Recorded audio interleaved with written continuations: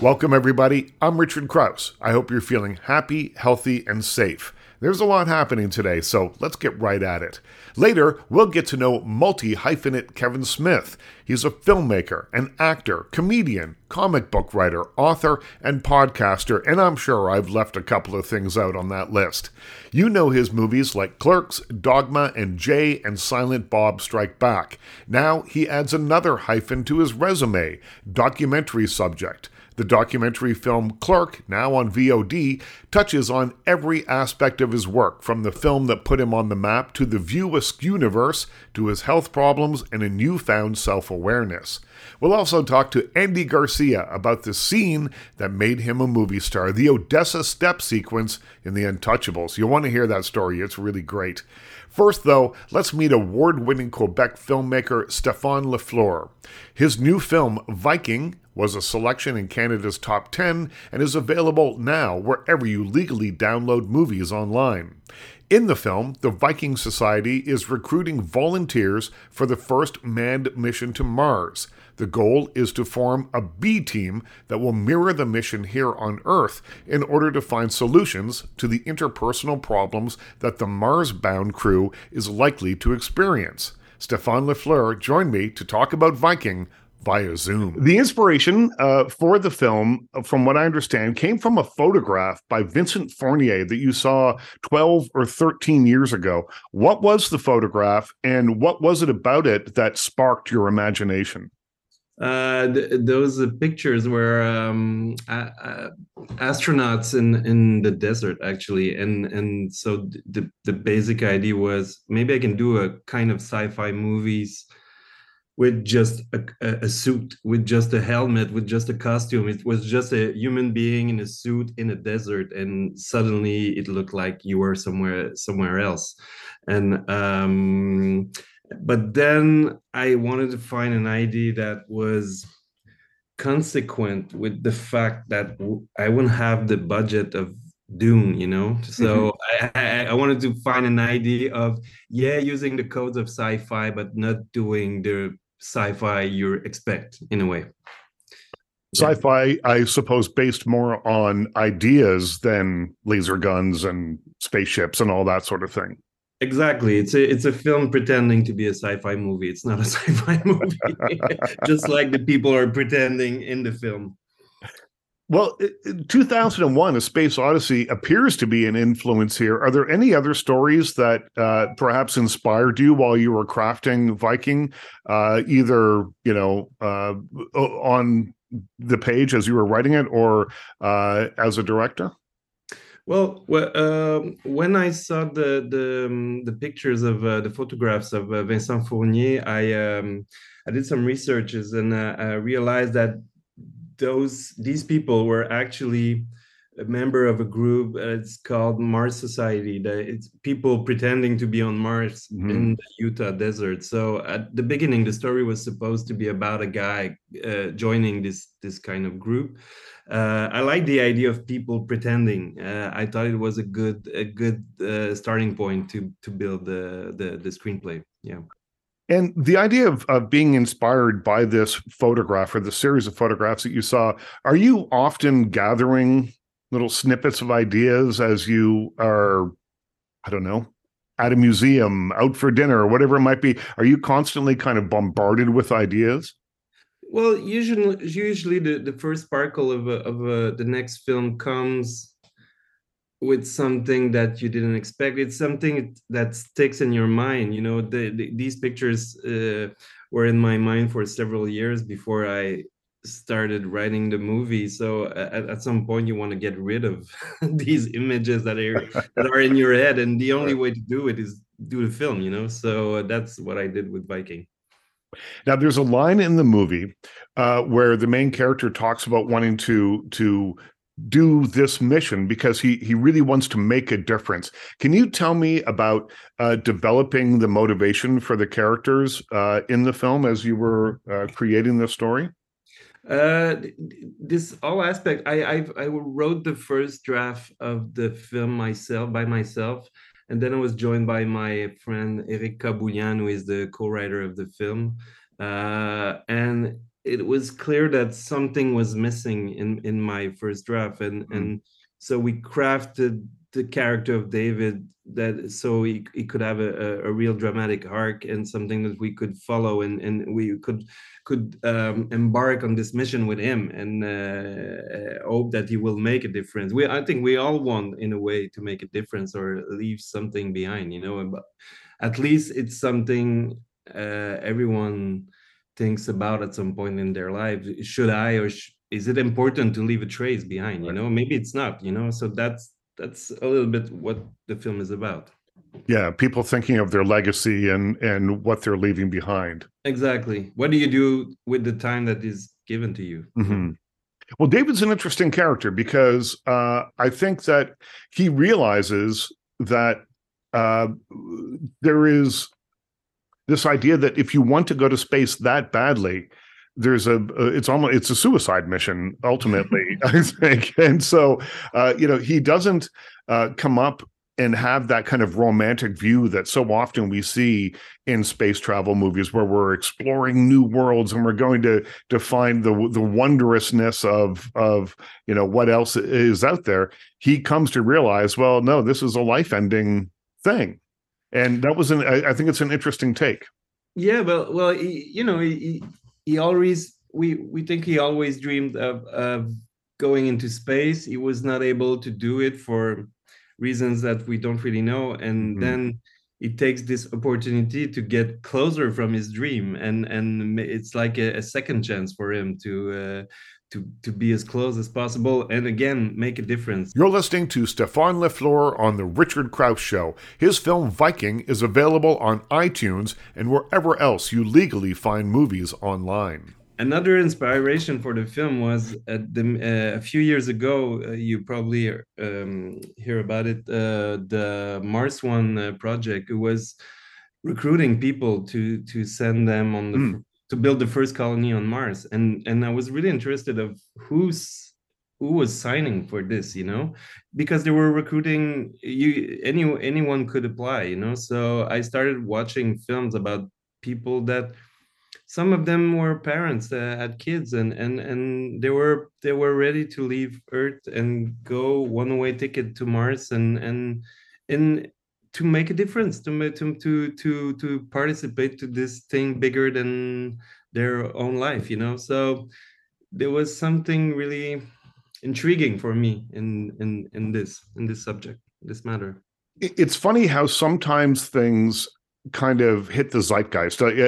People have the same idea at the same time, or roughly the same idea at the same time. There's a new film called Space Oddity that's out now by Kira Sedgwick, which is about a young man that wants to go to Mars for various reasons. There's a troubling backstory that he has, and then he feels that the Earth is dying and he wants to get out of there. And he comes to realize that there's beauty here, and why not stay here and make a difference rather than go up into the sky. And I saw your film at the Victoria Film Festival a few months ago, and I was just struck by how there is so much talk of Mars exploration now, and how interesting it is that this is such a unique take on it, and something that felt different than anything else that I've read or seen about this. So um, did this talk of Mars exploration inspire you, or did you think, oh, here we go, now everyone's going to do this? It's a dangerous terrain when you start writing a film about a subject like Mars, because things move really fast, and Mhm. it's in, you know, as you said, there's a lot of films made, so that's why we tried to find a twist and an angle that was hard to believe that someone would do the same thing. But the funny thing is that Nathan Fielder released the rehearsal at the same time we released the film, which is a TV show about Yeah. rehearsing your own life, you know. And for me, it's close. Probably Viking is closer from the rehearsal than from any sci-fi movie. You know what I mean? Yeah. It's like it's more about trying to make things perfect, or trying to be, in our case, trying to be someone else. And I think there's a lot of that in social medias right now. You could see Viking as a metaphorical way of speaking about social medias and the two lives that people are building for themselves, the one that they've got online and the one they've got with their friends in the everyday life. So these were, we didn't start with a precise subject. We want to talk about this or talk about this. We had the concept and but I can see all the sub subjects the film has in it. It's been 8 years since your last film that premiered at the Directors Fortnight at the Cannes Film Festival. I know you're an editor, you do lots of other things. Does that kind of runway, I guess, give you time to really sink into every aspect of this film? Do you prefer having a long time to mull over and think about a project like Viking? Yeah, there's several reasons why this project took so long, but hopefully the next one will come faster than this. I thought it was a long pause. Yeah. Yeah. Well, congratulations on the film, and thank you very much for spending some time with me today. Thank you so much. That was Phane Lafleur on The Richard Krause Show. His film Viking is available on iTunes and wherever else you legally find movies online. Just make sure it's legal today. In this segment, we talk about my favorite Andy Garcia movie, The Untouchables. Set in the Prohibition era in the United States, Kevin Costner plays federal agent Elliot Ness. He assembles a small, hand-picked team to stop ruthless Chicago gangster Al Capone. The movie co-stars Sean Connery as the veteran Irish-American officer Jim Malone and Charles Martin Smith as the accountant Oscar Wallace. Rounding out The Untouchables is Andy Garcia. Now, at first, director Brian De Palma wanted Garcia to play Al Capone's sadistic henchman Frank Nitti, but fearing being typecast as a gangster, Garcia campaigned for the role of George Stone, the Italian cop who gets accepted into Elliot Ness's famous band of lawmen because of his marksmanship and integrity. In the film's most famous scene, a standoff at Chicago's Union Station, Elliot Ness and George Stone are there to arrest a mob accountant who holds evidence that could put Capone in prison. Under a ticking clock, the action focuses on the railway station steps as the accountant is held hostage by one of Capone's men and a young mother with a baby in a carriage gets involved in the action. At the climax of the scene, the mom loses control of the baby carriage and it careens down the stairs as bullets fly. That's where Andy Garcia became a movie star. We'll talk about that in just a sec. The whole scene is an homage to the Odessa Steps montage in Sergei Eisenstein's famous 1925 silent movie Battleship Potemkin. It is a showstopper, but Andy Garcia tells me it was originally meant to be a much different scene. Here's Andy Garcia. You know, Brian does storyboard. So when I first got to The Untouchables to Chicago, he took me in his office and he had the entire movie storyboarded in little index cards. And it was just him like stick figures, you know. It was like he understood it more than anybody else looking at it, you know. But he had it all there and he kind of worked me through, you know, what was going down. But I don't remember if we were already scheduled to shoot the thing in the train station, because the original, if I remember correctly, the original material had the thing actually on a train, right, a moving train. And then that was very difficult for production and this and that. And if I remember correctly, Brian, you know, told the studio, said, well, give me the train, the steps at the train station. And if you can give me that, I'll design a sequence around as an homage to the, you know, the Odessa steps, I think they were called in Battleship Potemkin. And then, of course, he had those storyboarded and he had me and Kevin coming in. And I remember coming in and there was two double turning doors. What do they call them? Turnstiles. Turnstiles. Yeah.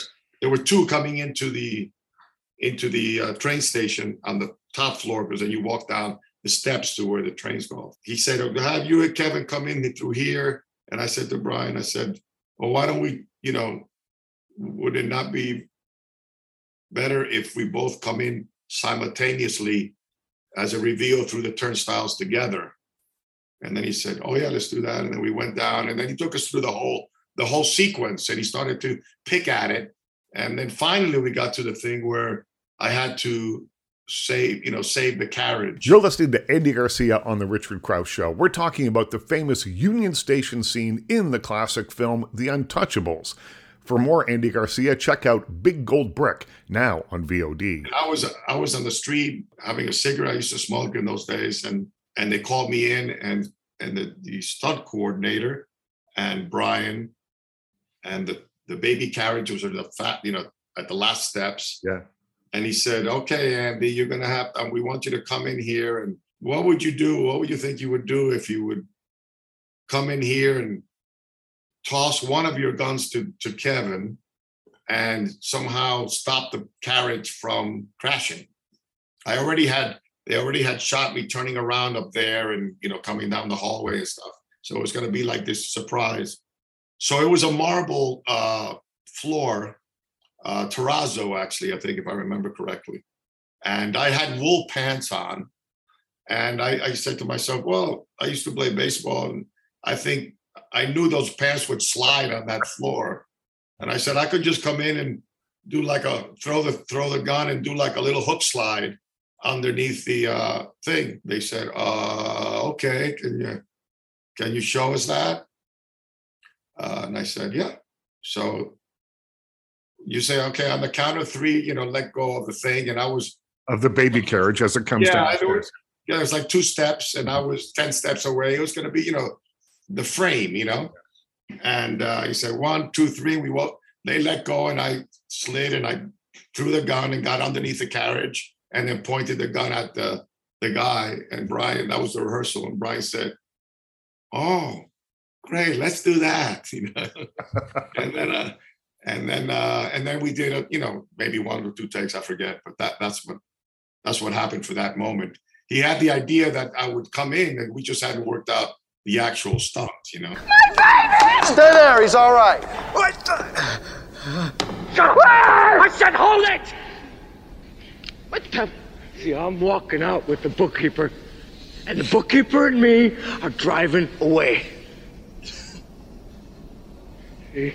Or else he dies. He dies, and you ain't got nothing. You got 5 seconds to make up your mind. I'll tell you what you want to know. Shut up! I'm not kidding, that crazy. You don't have to do this. I'll tell you what you want to know, for Christ's sake. You got him? Yeah, I got him.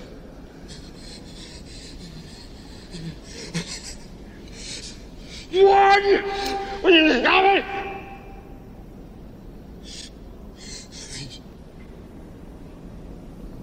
Take him. It is a perfect moment in a great movie. Like it was a great privilege to have that moment to exercise, to be part of it. Also to pay off the character, because in the movie, the Untouchables is the throwback to the 7 Samurai, which then became the Magnificent Seven and the Dirty Dozen and Ocean's 11 and Wild Bunch. There's a million movies really told with that format. One man gathers a group of specialists to right the wrong, right? And Stone was the young sharpshooter. I remember going to dinner one night with Kevin in Chicago, and we were sitting at a counter of one of the Chicago, like a bar and grill. We had ordered a beer and a couple of burgers. We were sitting on the counter, and they had these old movies playing on the televisions. That was like the theme, and there was like a Buster Keaton movie or somebody, or an old Western thing. And they had this stuntman kind of climbing up the side of the thing and doing this very acrobatic kind of monkey thing, going to the top and then jumping off the thing and then on a horse. And I said to Kevin, I said, that's George Stone. Right. That's George Stone. And Kevin said, like, damn, like saying, yeah, man, that's him. You found him. I said, that's the guy. I got to live up to that, but that's what he brings to the Untouchables. Yeah. And so that moment, very intelligently, because the David Mamet script really defined those characters and their functions. It was a brilliant, lean, clean narrative in that movie. And that moment really paid off why George Stone was part of that group. Perhaps the next time we'll talk about The Great Escape, because I know that's a movie that you love and was one of the films that sort of pushed you into acting. Absolutely. And James Coburn really in that movie is the sort of George Stone character. He's the man with a knife, and his introductory scene is not unlike the introductory scene of George Stone in The Untouchables. Well, I think that's why The Untouchables work so well, is because not only is it a great story in that, but it's a traditionally told, beautiful, old school. It's not old fashioned, but it's an old school movie with great characters, great action, and you're on board with each and every character. So exactly. Well defined. Thank you. That was Andy Garcia on The Richard Krause Show, talking all about one of my favorite movies, The Untouchables. Love that movie. I don't know how many times I've seen it. Probably at least a few dozen times, having watched the movie, but I bet you I've watched that Odessa step scene a few hundred times. I know it's a throwback to Eisenstein in the early days of cinema, but man, Brian De Palma reinterpreted it in such an exciting and cool way, I can't get enough of it. So thanks to Andy Garcia for telling us that story. Kevin Smith is a filmmaker, actor, comedian, comic book writer, author, and podcaster. You know his movies like Clerks, Dogma, and Jay and Silent Bob Strike Back. Now he adds another line on his resume, documentary subject. The documentary Clerk, now on VOD, touches on every aspect of his work, from the film that put him on the map to his health problems and a newfound self-awareness. At a certain point, I gave up on Kevin Smith, filmmaker. Maybe it's because the critics were like, he's no filmmaker. I'm like, all right, they're right. But I got to a point where I'm like, I think I'm going to be so much more. I do actually think like he got where he wanted to be. Now I just want to be Kevin Smith. I want to be the Kevin Smithiest Kevin Smith I could be from now until the end of time, because that's all they'll remember about me when I'm gone. Now, I took away some life lessons from his life story, and I asked him to tell me all about being the best version of yourself that you can be, and much more in this interview done via Zoom. Here's Kevin Smith. The lesson that I learned is that you have to be the best you that you can be. Why did it take so long for you to realize that? What a great question. Because I've often wondered myself, because that's like happens in 2006, at which point I was already in my career for like 12 years. Mm-hmm. So I'm coming up on, I've now, Clerks happened 28 years ago. So I'm now, I'm past double that number. Right. So that was not even the halfway point of my career. The nearest I can figure is film infantilizes you, right? You make pretend for a living. That's your job. Mm-hmm. Like standing around going, you're this guy and you're this girl, and then you say this and you say this. That's what you do on the playground when you're a kid, or when you're in your friend's backyard or your own backyard. And, we've seen how this industry can infantilize people in an incredibly negative way. And people take advantage of that and stuff. It infantilized me in a way of like, you tell stories, so you're special. And I'm like, yay, I feel special because I've now got a storytelling job. But all that specialness can get ripped away once somebody tells you you did a bad job. Mm-hmm. And suddenly you're like, and it took me 12 years to navigate that, to navigate between head and heart, and to grow to the understanding of like, no matter what you do, some people are going to like it, some people are going to hate it. Don't worry. Like, I spent so much time trying to second guess, what will critics think? What are they going to like and stuff like that. And it took me a while to remember that's not how you started all this. Like, I didn't make Clerks going like, what will the critics think? I made it just going like, I got to see it. I want to see what it looks like.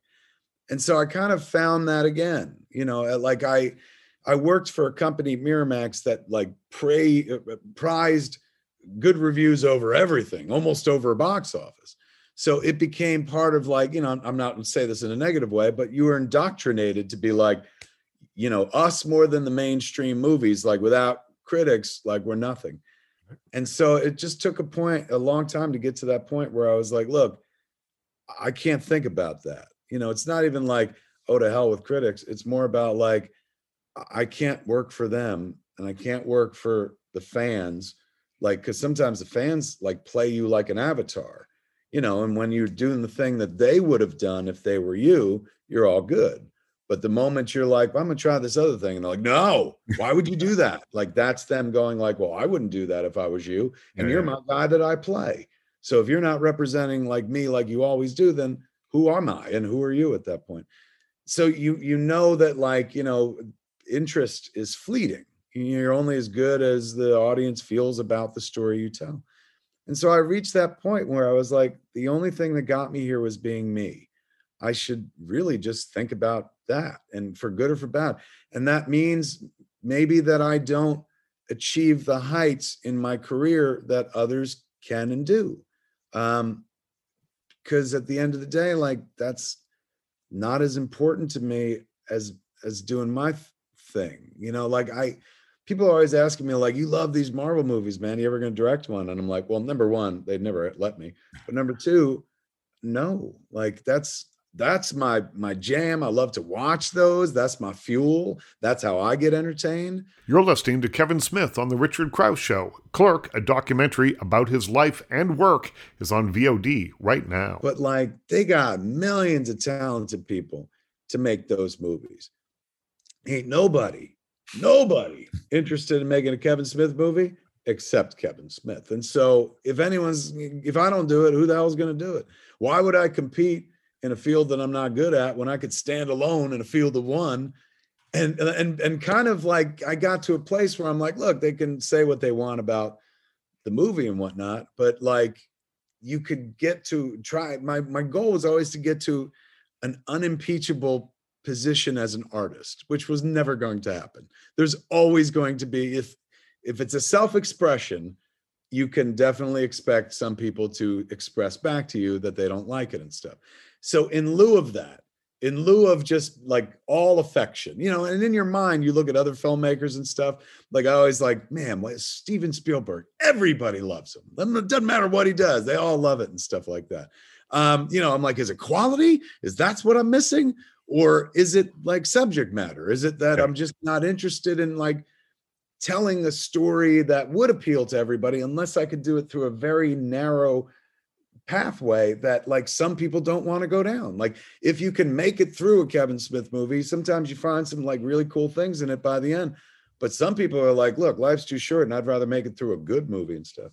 So I, you know, rather than play to those cats or try to win everybody over, I just realized, like, I'm just going to do me and let the chips fall where they may. And so far, so good. Like, I'm not as, I guess I'm not as, like, well respected as I would be if I did bigger movies and they made more money at the box office. And I'm certainly not as rich as I would be if I made movies like that. But oh my God, I'm so happy, Richard. Like, I love being Kevin Smith, and I love making Kevin Smith movies, man. Lately, I've been writing Kevin Smith comics, and that is completely masturbatory because they're all about Kevin Smith movies. So it's just me, like, playing with my toys over and over. That's what Clerks 3 was, man. We started this summer on my 51st birthday, and it was the best summer camp I've ever been to in my life. I never went to a summer camp. I wish they were all like this. We made a movie, and it wasn't just making a movie. It was a movie where we remade a movie that we made many years ago, because the premise of Clerks 3 is that they essentially make Clerks. So we were reframing the same shots that we had shot 28 years ago. It was just a blast, man. And now, you know, is it going to win awards? No. Is it going to make huge box office? No, but it makes me happy. That means it's probably going to make a small cross section of people who are still into my nonsense happy as well. And that's good enough for me. I've written a bunch of books, and whenever I come up with an idea for a book and I'm pitching it to the publisher, I always think all we have to do is find 10,000 people that agree with me. Yeah. Yes. You know, and if we do that, everyone's going to walk away happy from this. That's the way to think about it, man. Because if you have to think about it from, like, a different perspective of, like, you have to entrance the world. Like, when I was a kid in 1994, Clerks could entrance the world because there weren't a lot of choices.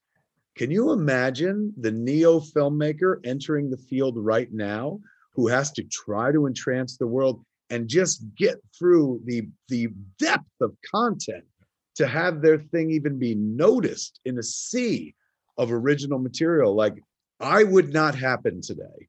I was a product of my era. Thank God I happened in the 90s, because if I made Clerks today, you never would have heard about me. Nobody ever would have. Like, Nope. I'd be lucky if I could put together 1,000 people. They tell you if you can get 1,000 people a month to, like, you know, be your fan or buy whatever it is you're selling, quit your job, that is now your job. And the notion of, like, if we could just get 10,000 people to buy this is like a mountain one can climb. Because if you think the other way of, like, we got to get everybody, nobody would ever do anything. Nope. It's too daunting. But when you put it through that prism, is a brilliant way to break it down, to be like, you know, it's a number, and it's an impressive number, but it's not undoable. And Yep. that's how the adventure begins. Life lesson number 2, eat your vegetables. Yeah. Good Lord. Absolutely. Something I never did. I've always been able to maintain, like, it wasn't talent that got me here. It was luck and timing. The only talent was actually making a thing that could be seen, that luck and timing could affect. That I give the young Kevin Smith credit for understanding that, like, a first step needed to be taken. That kid never understood he had to take a step toward vegetables until he nearly dropped dead. And, you know, that's that when the doctor told him that, like, you have 100% occlusion in the LAD, that's the artery that goes across the front of your heart, 100% blockage. He goes, that means you're having a widowmaker heart attack. And I was like, what's that? And he was just like, oh, must I explain it? He's Yeah. Widowmaker is in 80% of the cases when you have 100% blockage, the patient always dies. So I'm going to put you in the 20% because I'm good at my job. And he did. He saved my life. And the next day, a nutritionist comes into the hospital room and starts talking about, well, your cholesterol is off the charts, so much so that you're here in the hospital. We should talk about your diet. And I was like, okay. And my kid was there, and my kid had never gone through anything horrible. So my near-death experience was pretty traumatic for her. And so the nutritionist was like, you know, we found that a plant-based diet is very effective in cutting cholesterol. And my kid was like, yes, Dad, please do it. And she'd been a vegan for 3 years. And so she saw the opportunity. You know, I was scared, man. I almost died. And here was a nutritionist in a hospital telling me, like, vegetables will save your life, dummy. So my kid, I know she loves me. So she said all this. She's like, please go vegan. And I said, I will try it. I said, I ate the way I wanted to my whole life. I thought I was so clever. Because Clerks was, you know, made my career at age 22. I figured I could eat cake for breakfast for the rest of my life because I was the smartest guy in the room. I said, but I'm going to try it your way. I'm going to try 6 months. I'm going to try just being vegan and give that a shot.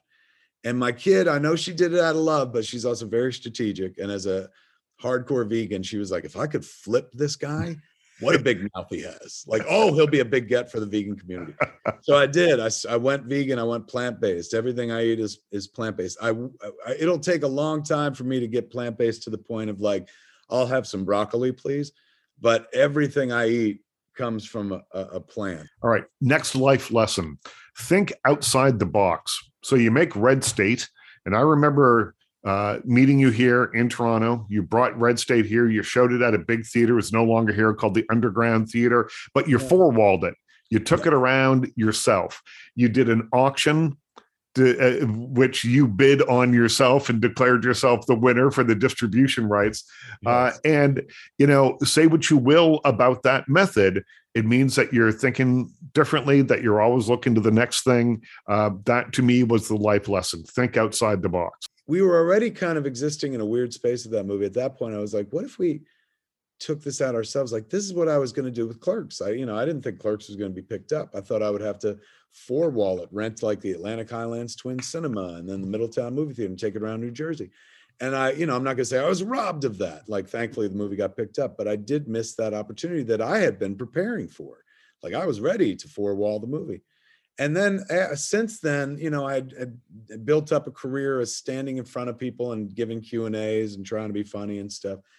And so over the years, those two things combined, where I was like, what if we took a movie out on tour and, I did a Q&A afterwards. That way you could sell the ticket for more.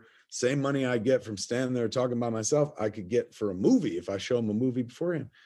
And so we toured the movie ourselves. You're listening to Kevin Smith on The Richard Krause Show. Clerk, a documentary about his life and work, is on VOD right now. For me, it was like this incredible experience. Financially, yes, it's great. Like I've seen people dismiss me online going like, oh, he just figured out a way to charge $65 for a movie ticket. That's brilliant. And I'm like, well, I think it is. It really worked out for me. But it allows me the freedom to make the kind of stuff I want to make. I don't have to make something where I'm like, well, this has to work for everybody, because I can make a thing that is like, this just has to work for these people, those 10,000 people. And I'll take it right to them and they'll be so happy to have it, man. It will feel incredible. That tour was one of the greatest experiences I ever had in my life. Touring Jay and Silent Bob Reboot, like every night, it was like going to church where I was both the priest and Jesus at the same time, man. Like just being celebrated and the celebrant. All right, so that's some of the stuff that I learned from Clerk. And there's other stuff too. What I want to know, though, is what you learned from watching this movie, because you're in an unusual situation. Not many of us get to sit back and have someone else evaluate your life, put it together scene by scene, and then say, here's the thing I made about you. Did you learn anything about yourself? I did, and he's going to love this, but Malcolm Ingram is the director of The Clerk, the documentary about my life. Malcolm is a Canadian. I met him at the Toronto Film Festival in 1994, where we were showing Clerks, and he's been one of my best friends ever since. When I had my heart attack, my wife was like, what can I do for you? I was like, please bring Malcolm out here. And I convalesced with Malcolm. So he's one of my nearest, dearest friends. He will love hearing this.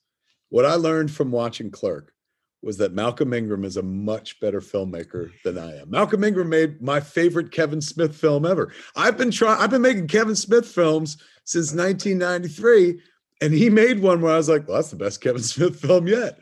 And Kevin Smith has nothing to do with it. So what I realized is I probably should have Malcolm make all my movies and stuff. Just tell him the idea and have him run with it. I also I think I walked away going, wow. Like I knew we did a bunch of stuff. Like I'm self-aware enough to know that I spin a lot of plates, but when it was laid out like that, and over the course of nearly 2 hours, and there was stuff missing, like that's when I was like, good God, we've done a lot. And that was what Malcolm promised. Malcolm was like, let me make this movie about your life. And I was like, I don't know, man. When they make documentaries about people, that's when they die, or like, everything falls apart for them or something like that. But we had gone to Sundance and we'd seen a documentary about Richard Linklater, and it was lovely. But Malcolm's like, I think I can make a better documentary about you. And I was like, well, we'll never find out. And then a couple of years later, he really pitched me hard on it, man. And he was just like, you don't understand who you are. He's like, you're too in it. He's going, but I've been there the whole time and I've been outside. I have perspective on you that you'll never have on yourself because you're too close to it. And he's like, and you're too Catholic because you can't see certain things. Like you undercut yourself at every point. You'll say something and then you put in a disclaimer because you're so worried that you're not worthy. He's like, let me just show you how people see you. And he did. Like, it was crazy. I watched the movie and I wept. I mean, that's not saying much. I cry a lot, but I cried, man, because I was like, that kid, I felt so happy for the kid in the movie. I was like, oh God, I hope it works out for him. He seems like a nice guy, this Kevin Smith. And Malcolm was able to deliver that, man. So yeah, that's what I learned, that Malcolm way better at this than me. And for years, we thought it was vice versa. We would sit around at the Quick Stop and we started noticing these ads for these midnight movies. In the car ride home, you could see this intensity in his eyes. This is what I've been waiting for my whole life. I want to do this. That was Kevin Smith on The Richard Krause Show. He is the subject of a new documentary called Clerk, which is on VOD right now. A big thanks to Kevin Smith and everyone that joined me today. But of course, as always, my biggest thanks goes to you for listening. I'm Richard Krause. Stay happy, stay safe, stay healthy, stay weird, and we'll talk to you again soon.